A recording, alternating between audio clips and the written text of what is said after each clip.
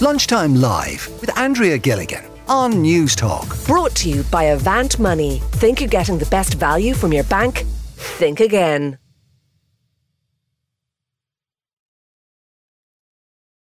Now, Paddy got in touch with us here, lunchtime live at newstalk.com is the email address. Paddy, you got in contact about hospital waiting lists. What's your situation? Hi, Andrea. Thanks for having me on. So my issue was, so I've been on a hospital waiting list now for what I thought was 4.5 years. But a couple of days ago, I got a call from University Hospital Waterford by an admin person, obviously, just to make sure that I wanted to remain on the list.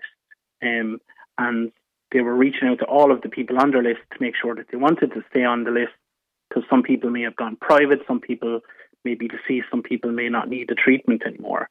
Now, I was shocked because I had already filled in a form 2 months ago to say that I wanted this treatment, and I'm not sure why they need to continuously contact me to stay on a list. But it turns out that 18 months ago, I was actually removed from the list. So I thought I was on the list 4.5 years. 18 months ago, they took me off the list because they said that I didn't respond to a phone call and a letter had been sent out to notify me that I had been removed from the list. Now, I had no indication of this, and my GP had no indication of this until he sent a follow-up letter to try and expedite my treatment, at which point he was told that I was removed from the list because I didn't get back in touch with them or they couldn't contact me. And I was then placed, based on his follow-up communication, at the bottom of the list again. So rather than being 4.5 years on the waiting list, I'm now 18 months on the waiting list, and my expected first appointment is about 8 or 9 months' time.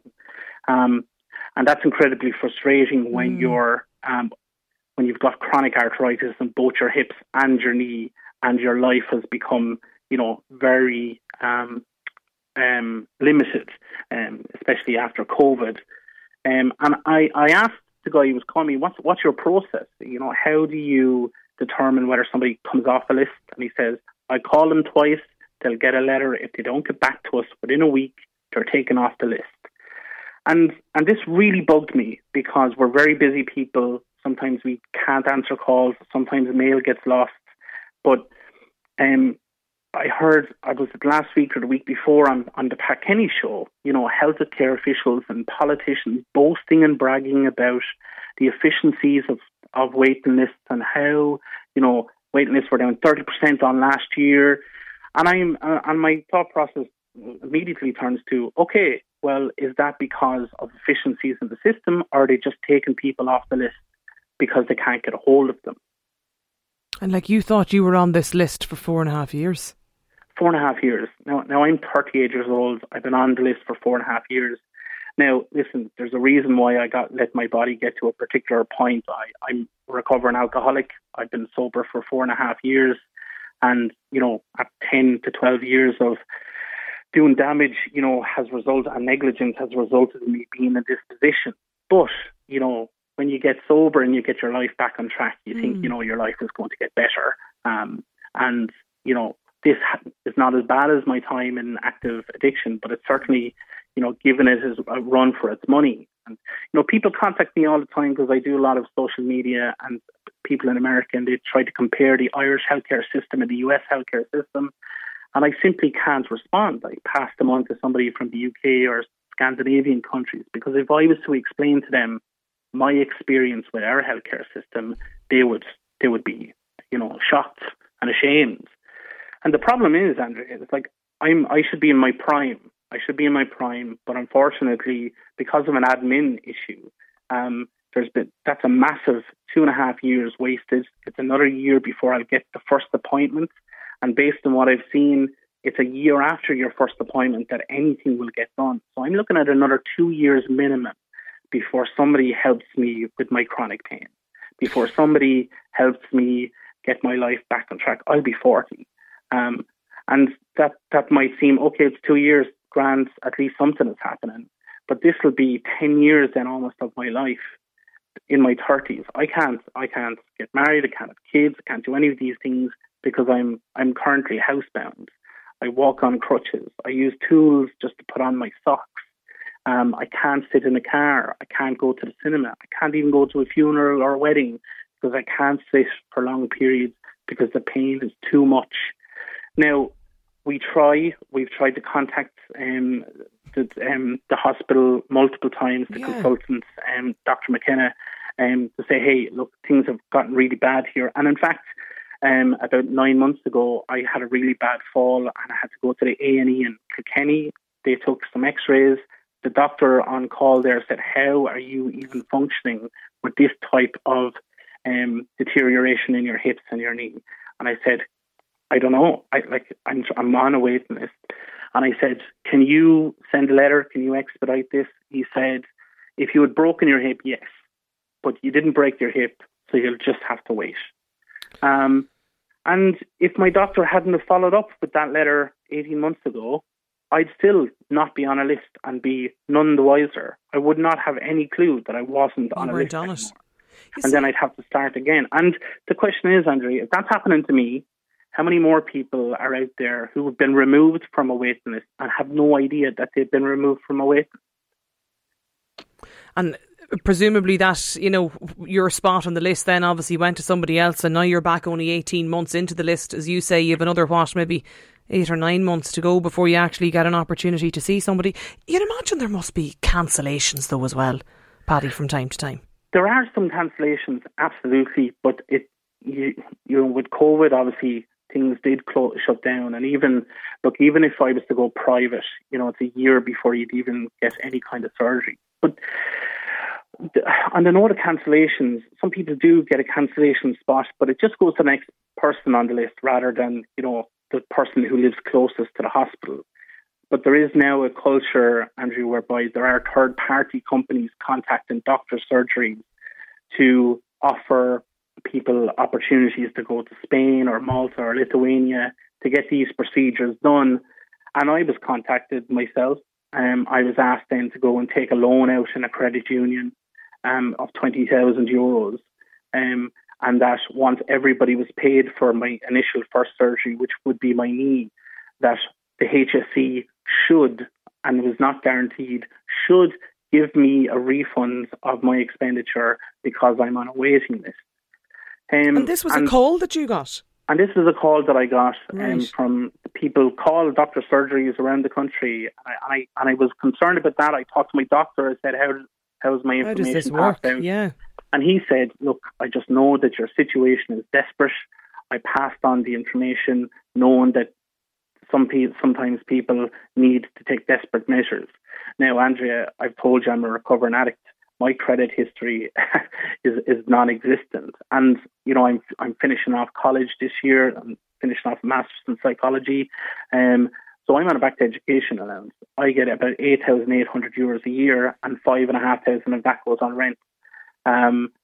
So how can I afford 20,000 for one knee, and the hips are more, 25 grand each? So that's 70,000.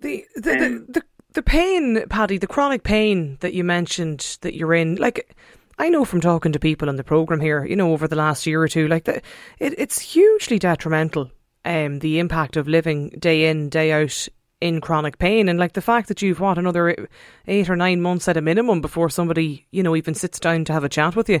How do you manage that day to day? It's not easy. It's very isolating because you can't get out and see people, you can't do things, and even college was online, so at least I could do that. I'm in recovery, so there are people in AA supports and alcoholic supports that I can reach out to, but it's been very, my isolation period, for COVID started 2 years prior to that because my movement is just not what it should be. It's very isolating. My head drops from time to time. I'm shocked that I haven't relapsed in some way, shape or form. And then you mentioned pain. Because I'm in recovery, I can't take some of the painkillers that other people might be able to take because I just don't want the chance of becoming addicted.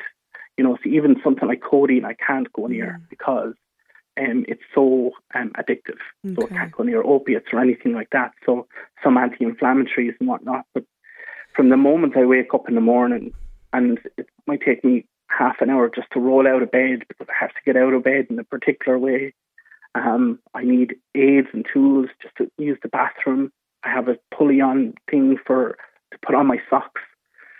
And no matter how loud I cry and scream and ask people just to help, nothing's happening. And I suppose I was frustrated when I contacted the show just to say, hey, this is happening. I just wanted to make you aware. But it's another 2 years of my life. And, I have a big family who, they're having kids and they're getting married. And I wasted 12 years of my life in addiction. I got sober and I'm watching the last 5 years just drift by, not being able to live up to my potential, even though I'm trying, Paddy, I don't know what to say to you, to be honest. You can obviously hear the toll naturally that it's taken on you, and I'm sure the family members around you as well. Like we'll contact the HSE. We have contacted, I should say the hospital, since he got in touch with us, and I know they say that they can't comment basically on individual cases, but like I don't know, is it worth getting onto the HSE, or maybe we can reach out to them, or surely some politician must be listening today and listening to you and your plea here in the programme. Like it is desperate that after 4.5 years, when you're off the list, you didn't know you're off the list, and you have to contact a radio show to get somebody to try and listen, like. And those are things that I've tried to do, Andrea. But just think about what you just said. We're creating a system whereby I have to engage in some form of parish pump politics, or contact a local politician to interject, to skip the queue in order to get treatment, when the system should be efficient enough. It takes on 25 billion every year to pay for the thing. I shouldn't have to. And other people who are maybe in their 70s, or kids who are waiting for to be diagnosed for autism or need treatment like that, are they on the list? I would encourage anybody who's on a waiting list to contact whichever consultant they're involved with, just to double check that they are in fact on that waiting list, because unbeknownst to them, they could have missed a phone call from a number. But that's the point. Know. Like, you're not, you haven't just, got up this morning and you're in pain and you're trying to skip a list. Like, you were on a list. You've been on it for 4.5 years. So you didn't even, you know what I mean? Like, it was only when you found out you were off it that then you had to go back on it. Like, you had a spot on this list.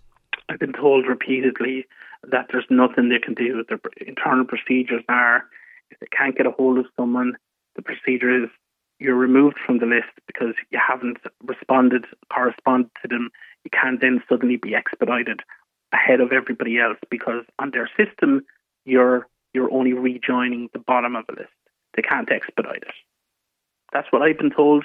Now, if somebody else can get in touch with me and that's tell what me I'm thinking. otherwise, yeah, if somebody has more information, just even about how this works. I mean, it does seem incredible, and I'm sure there's many more, Paddy, probably, who've experienced or know of people who've gone through the same situation, unfortunately, that you have. Paddy, listen, thank you for just even, I don't know, does it help at all in any way? Maybe just chatting about it or talking about it today. I'd hope somebody can have some advice for you anyway, at least.